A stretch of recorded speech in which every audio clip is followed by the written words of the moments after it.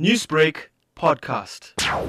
Through all of these difficulties, as a collective, we've always maintained that it's safety first. Opening cinemas is a huge decision, and it's actually each person's right to decide whether or not to attend. And I think that that's important. But what's even more important is that, we constantly at this point are not just thinking about all of that, but about each other. We maintain that it is your right to decide, but at the end of it, no matter what, it's about making whatever responsible decisions we can make and always, trying to keep safety first. Now, with all that said, Jayan, it's been more than 2 months since the industry has been able to operate in any capacity now. What sort of impact has this had on actors and performers? I think it's had a really crippling and devastating impact on our industry.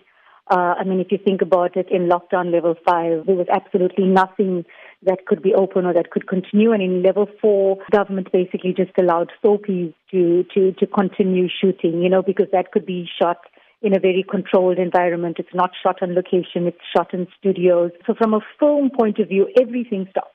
The industry came to an absolute grinding halt, and it meant that lots of people, cast and crew, actors, we know that everyone in this industry is a freelancer. You're just working from project to project. There generally is no sort of set, stable income. So this time has been, I think, particularly difficult, like it has for so many other sectors. If we think about our hairdressers, if we think about people in the restaurant business, so anyone in entertainment and the arts, I think it really has been a truly difficult time for everyone.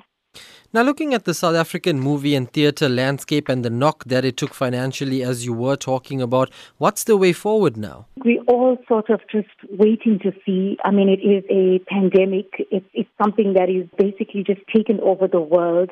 And nobody really knows what's going to happen in the next coming months, in the next few months. Nobody even knows, for example, next year, what to sort of expect.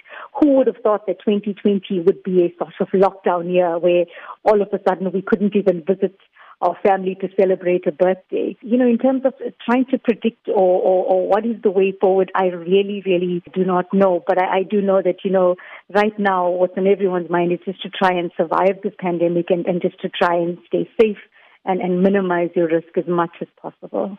Newsbreak, Lotus FM, powered by SABC News.